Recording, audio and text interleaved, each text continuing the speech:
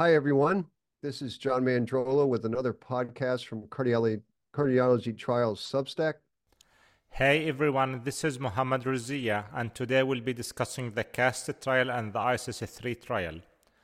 We'll start by summarizing the CAST trial. The CAST trial stands for Cardiac Arrhythmia Suppression Trial, and it was published in the New England Journal of Medicine in 1991.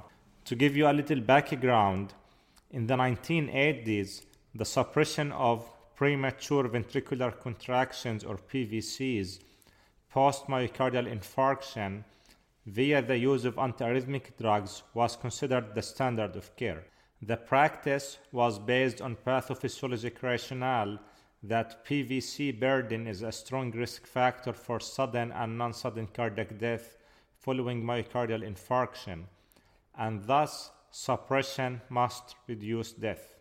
The CAST trial sought to test the hypothesis that suppression of asymptomatic or mildly symptomatic PVCs with antiarrhythmic therapy with inquinide, flecainide, or moricizine after myocardial infarction would reduce the risk of death due to arrhythmia. The CAST trial was the first large RCT to test this. Patients were eligible for enrollment 6 days to 2 years post myocardial infarction with an average of 6 or more PVCs per hour on ambulatory monitoring and no runs of ventricular tachycardia of 15 beats or more. An ejection fraction of 55% or less was required within 90 days of myocardial infarction, or ejection fraction of 40% or less if patients were recruited after 90 days of myocardial infarction. There was a run-in phase where only patients who had at least 80% suppression of PVCs during the initial open-label titration period were enrolled. Patients were randomly assigned to receive either the antiarrhythmic drugs or matching placebo. The primary endpoint of the trial was death or cardiac arrest due to arrhythmia. The use of inquinide and flecainide was discontinued by the Data and Safety Monitoring Board because the data indicated that it was unlikely that benefit could be demonstrated, and it was likely that the drugs were harmful. The original CAST trial reports data on patients assigned to inquinide and flecainide. Moricizine use was continued and would be reported separately in the revised CAST-2 trial. Overall, 1,498 patients were randomized to receive either flecainide, inquinide, or their matching placebo, and they were followed for an average of 10 months.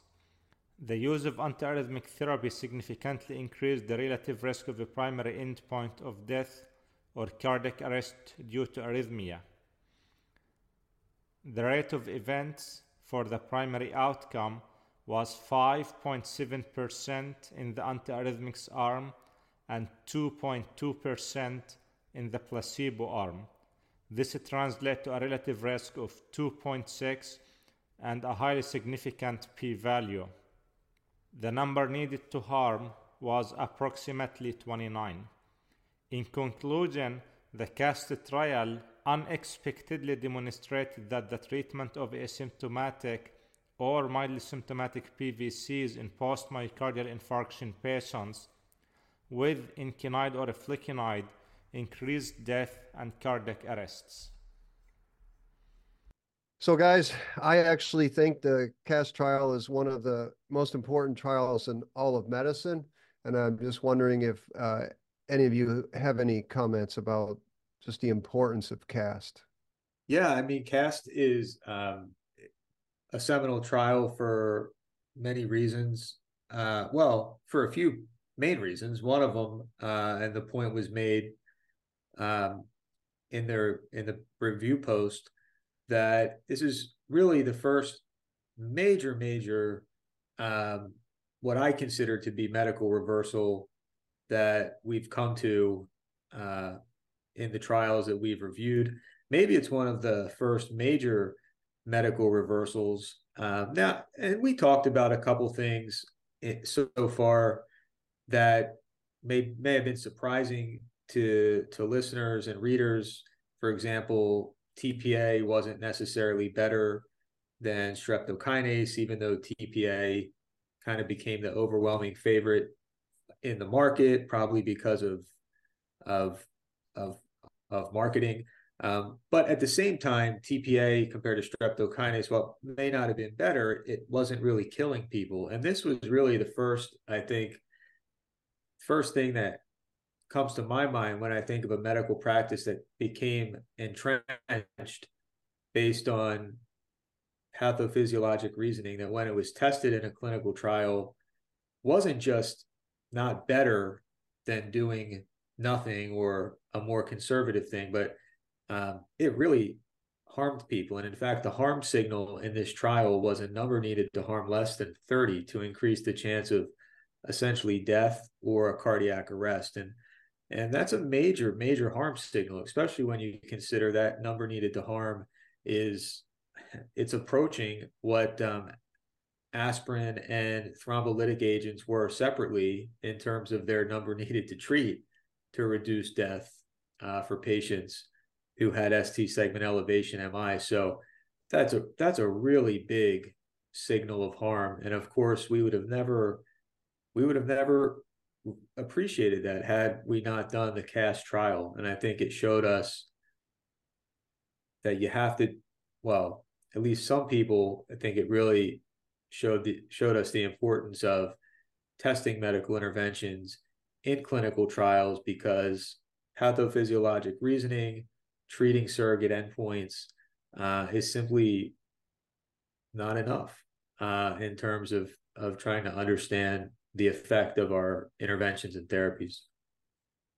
Yeah, Andrew, I'll just give you a historical perspective. I mean, when I began medical school, it was when CAS was enrolling, and I remember CCUs, and I remember people having ectopy and having non-sustained VT, and thinking that, we had observational studies that showed that ventricular ectopy increased the risk of death. So in other words, if you were post-MI and you had non-sustained VT or PVCs, you had a higher risk. And so everybody thought, we have these drugs that really squelch these arrhythmias. So if we treat this marker, and you talk about plausibility, and yes, it was a plausible biologic thing, but there was also observational studies that showed that PVCs were associated with increased mortality. And then, in 1991, we learned this, and it was just a shocker for the cardiology community. And just as you said, the study was done to show benefit. I mean, it was a superiority trial. And you can look at the Kaplan-Meier curves, and within 3 months, the Kaplan-Meier curves are separating. And you say the number needed to harm, it was really the number needed to kill, essentially, because the primary endpoint was mostly death. And so the thing that we did for a decade, treating this surrogate endpoint with drugs, that was the standard. Like, if you didn't do it, you were in trouble. Or if you even questioned it, you were like a pariah. And so the expert consensus was totally wrong, and we were killing people from our expert consensus. And it's sort of, I think it's really affected the way I approach all of medicine, is really because when I came into being, the beginning of my training was treating ventricular ectopy with antiarrhythmic drugs because it was bad, and then we learned that it was harmful what we were doing. So it was just a striking trial. So I think we learned specific lessons that, no, we shouldn't use antiarrhythmics in post-MI patients. That's a good thing to know.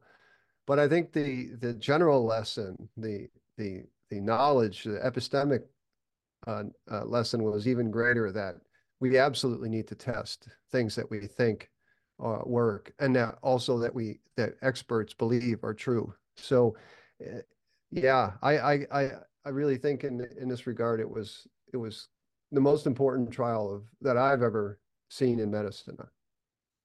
Do you feel like, I mean, at least for me, a trial like this sort of is front and center in my mind when I think about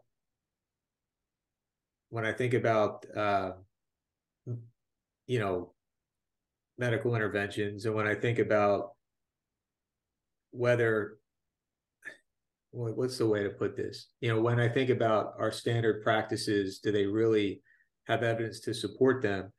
But I mean, we probably have some particular bias about sort of erring on the side of the null hypothesis. I think we're more skeptical probably in general, maybe than average. But do you think that it's made that big of a difference on the field and on the practice? That I'm not so sure about. And in fact, most residents that I talk to, most medical students, and even most younger junior attendings really don't know about this trial. I mean, to me, it's sort of like, how could you not know about this trial? Like, they might know, like, oh, you don't use class 1C antiarrhythmic drugs in patients with ischemic heart disease, which is sort of, it's obviously it's based on this trial, but it's, I don't feel like they really have any, they don't know the trial. But this is the whole point of this project, isn't it?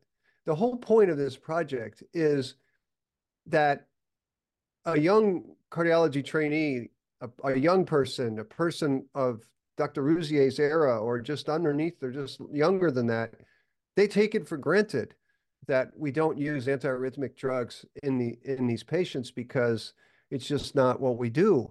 But the way that came to be was the CAST trial. And I think that the idea of looking back at these trials is not just historical or just sort of academic. It's to learn about how we think about what we do.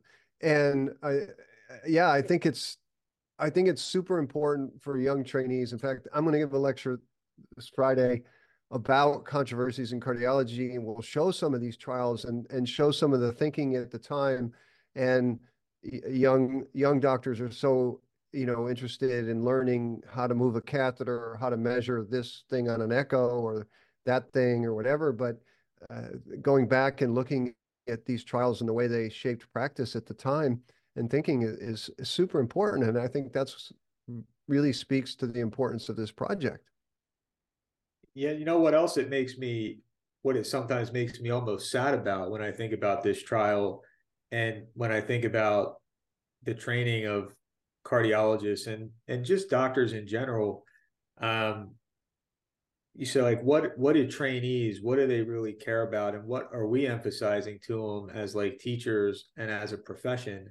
And instead of emphasizing the importance of lessons from a trial like CAST, and then teaching critical appraisal and really emphasizing critical appraisal and evidence translation, instead wasting time that's too strong.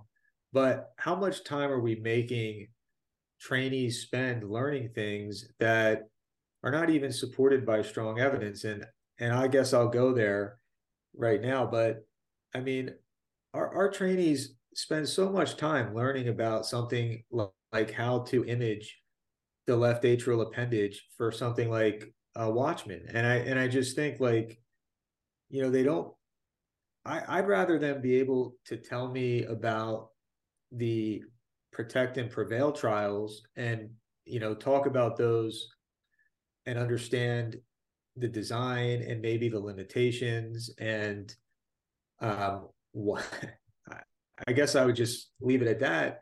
But instead of spending all this time learning how to image the left atrial appendage for this particular intervention, and the reason I bring up CAST is because of basically the dance that that was involved with essentially like monitoring for ventricular arrhythmia and suppressing ventricular arrhythmias. It's almost like, to me, to some extent, it's like what we're teaching people about imaging the left atrial appendage. You know, it's like you have to do it, you know, forget the big picture, which is, does this thing actually work?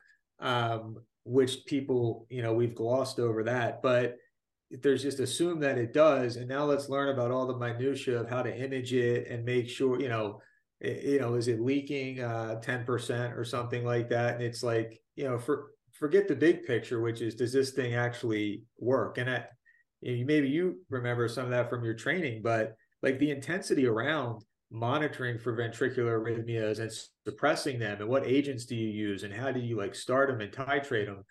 I would imagine that was a major part of training back then, like, and the whole thing, it's sort of like, I mean, to some extent, was a waste of time because we didn't actually focus on the more important question first. Yeah, I mean, but exactly it did take a long time to learn how to use antiarrhythmic drugs and to learn the pharmacology and to learn how they affected the conduction, the QRS duration, and all of that business. And I mean, Andrew, you mentioned left atrial appendage closure, but I'll also say that it takes many, many months to get facile in doing AFib ablation and learning how to do a transeptal, learning how to, counterclockwise or clockwise torque the catheter, and learning the feel of doing all these ablation lesions to ablate atrial fibrillation. But yet we have very, very weak evidence that that does any good for patients.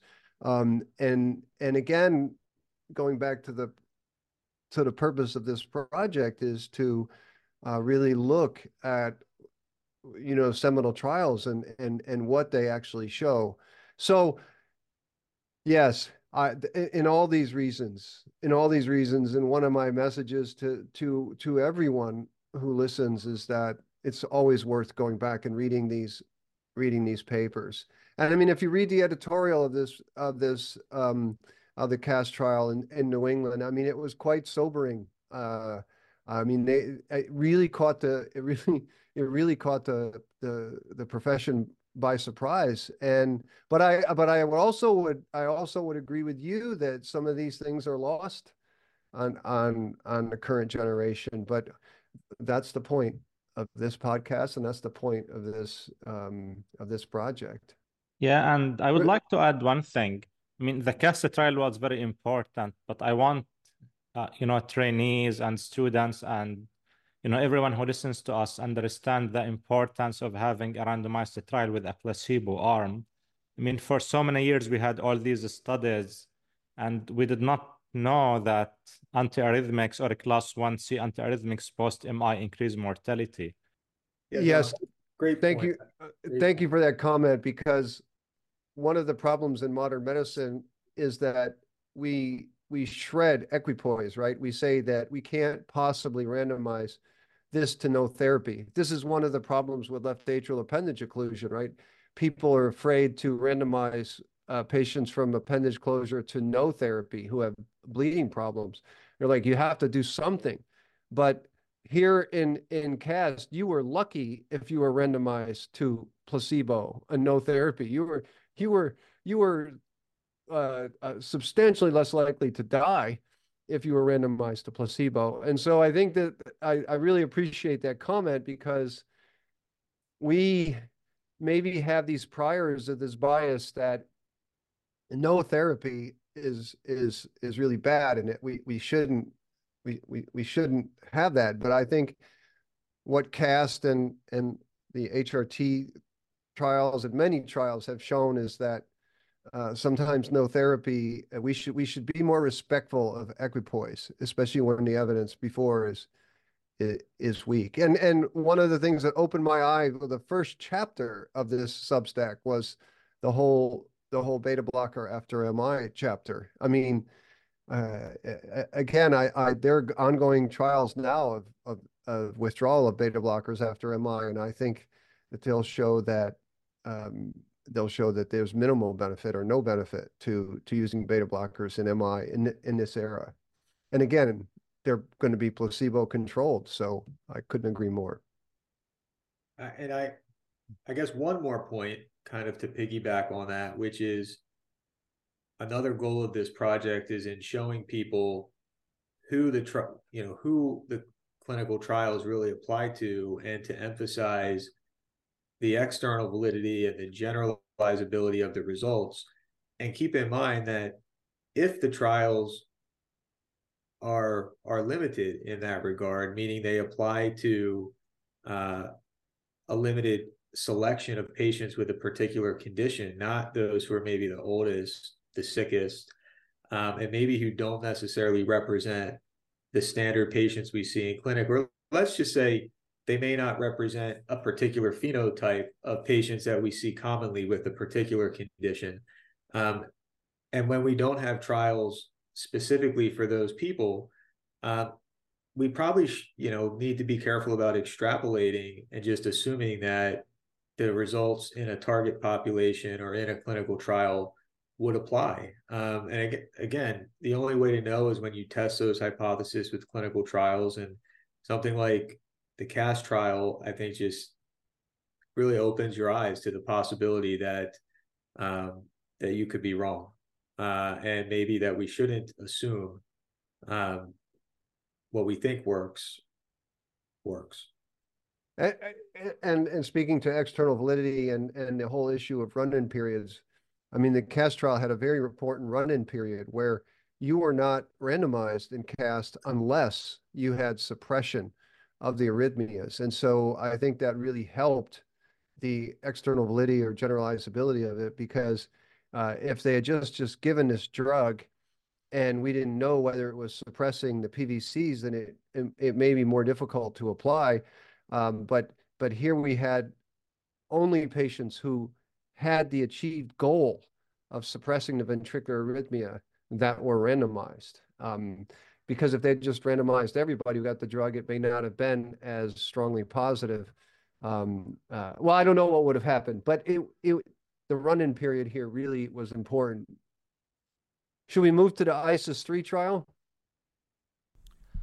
Yes, let me first remind our audience about the ISIS-3 trial. The ISIS-3 trial was published in The Lancet in 1992. As we discussed in prior weeks, results from the GESI and ISIS-2 trials demonstrated a clear benefit for the early opening of acutely blocked arteries with fibrinolytic treatment in patients with ST elevation myocardial infarctions. However, after opening a blocked artery, concern for re-occlusion persisted, especially in the first several days to week, and experts postulated that antithrombotic therapy with heparin could improve outcomes compared to the use of aspirin alone. The third study from the ISIS group sought to attest the hypothesis that therapeutic heparin plus aspirin reduced mortality compared to aspirin alone in patients treated with early fibrinolytic therapy. The investigators also tested whether different fibrinolytic regimens were safer and more effective compared to each other. Since treatment with fibrinolytic therapy is no longer the standard of care in most places, and no significant differences in fibrinolytic regimens were ultimately reported, we will focus on the heparin plus aspirin versus aspirin alone portions of the study. Patients were eligible for the ISIS-3 trial if they were thought to be within 24 hours of the onset of symptoms of suspected or definite acute myocardial infarction, with or without ECG changes, and if they had no definite contraindications to fibrinolytic therapy. All patients were randomly assigned to one of the three fibrinolytic treatments, as well as to either heparin plus aspirin or aspirin alone. The primary endpoint of the trial was intended to be the vascular mortality within the first 5 weeks. However, the investigators ended up reporting all-cause mortality since non-vascular mortality was rare and divided evenly between groups. The trial showed that there was no significant difference in mortality for patients assigned to heparin plus aspirin versus aspirin alone. The outcome occurred in 10.3% patients in the heparin plus aspirin group and 10.6% patients in the aspirin alone group, with a non-significant p-value. Non-cerebral bleeding was increased in patients assigned to the heparin plus aspirin group versus aspirin alone, 6.3% versus 3.9%, with a highly significant p-value. In conclusion, the ISIS-3 trial does not support the hypothesis that aspirin plus heparin is better than aspirin alone in patients presenting with acute myocardial infarction who undergo revascularization via thrombolysis. Yeah, well, ISIS-3 is not as exciting as CAST trial. And last week we talked about the GC2 trial, and one of the comparisons in GC2, just like in ISIS-3, is a comparison of aspirin plus heparin versus aspirin alone in patients with suspected acute myocardial infarction who were going to receive also thrombolysis. And similar to GC2, ISIS-3 showed no significant reduction in the primary endpoint of all-cause mortality at 35 days for patients who received aspirin plus heparin versus aspirin alone. And there was a significant increase in bleeding events, mainly driven by non-fatal bleeding events, but still a pretty big difference in bleeding events.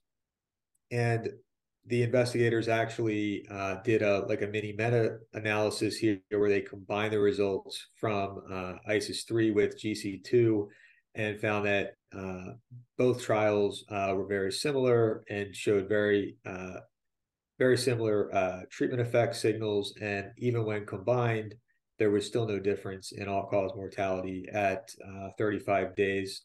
And also, like GC2, ISIS-3 showed no difference between thrombolytic agents when they compared streptokinase to TPA as well as anti-streplase. And it struck me that we definitely had several readers, physician readers, cardiologists, who seemed pretty excited or interested in talking about GC2 for that reason. And they kind of made the point that during their training, they were sort of surprised to read this trial. They had either forgot about it or I guess not really paid attention at the time. And they were surprised that they were trained to basically use TPA as sort of like the primary agent for thrombolysis, when in fact it's not better than streptokinase at all in terms of hard endpoint events. And I mean, this is an important point in terms of medical evidence generation and clinical translation, similar to how the antiarrhythmic drugs suppressed PVCs, and PVC was a surrogate endpoint. Something like TPA versus streptokinase actually increased target vessel patency after thrombolysis was used, and target vessel patency is also a surrogate endpoint, just like something like PVCs. And even though it increased target vessel patency, it translated to no difference whatsoever in endpoints that matter to patients, like staying alive or staying alive without significant LV dysfunction or heart failure. So again, I mean, it just emphasizes the point of, unless you test up clinical trials rigorously for hard endpoints, you should remain cautious about making claims about what's better or worse, and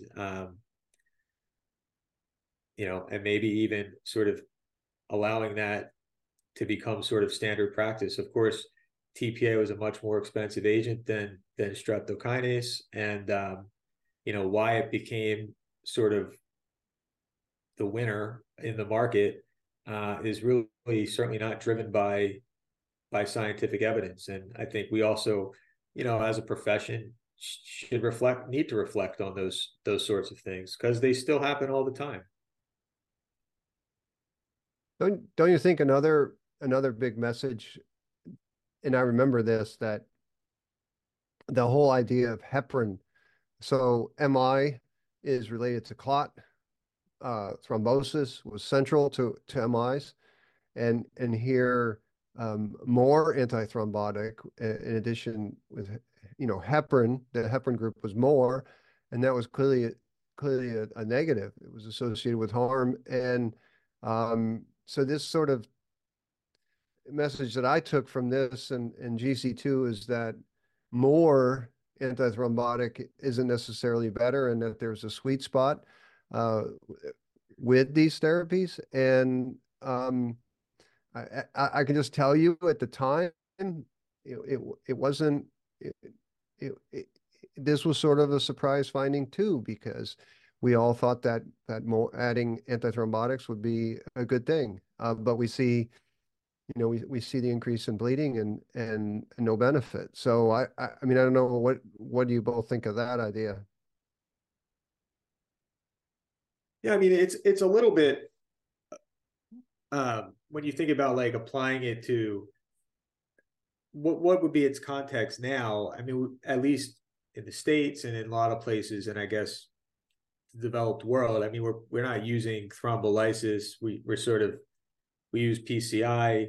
And when we think about using anticoagulants, we don't really think about, if we take somebody to the cath lab who has a STEMI, you load them with something like Plavix or ticagrelor, and you load them with aspirin before they go in. And we really don't, they don't leave the lab, at least not in my experience, they don't leave the lab on additional anticoagulants.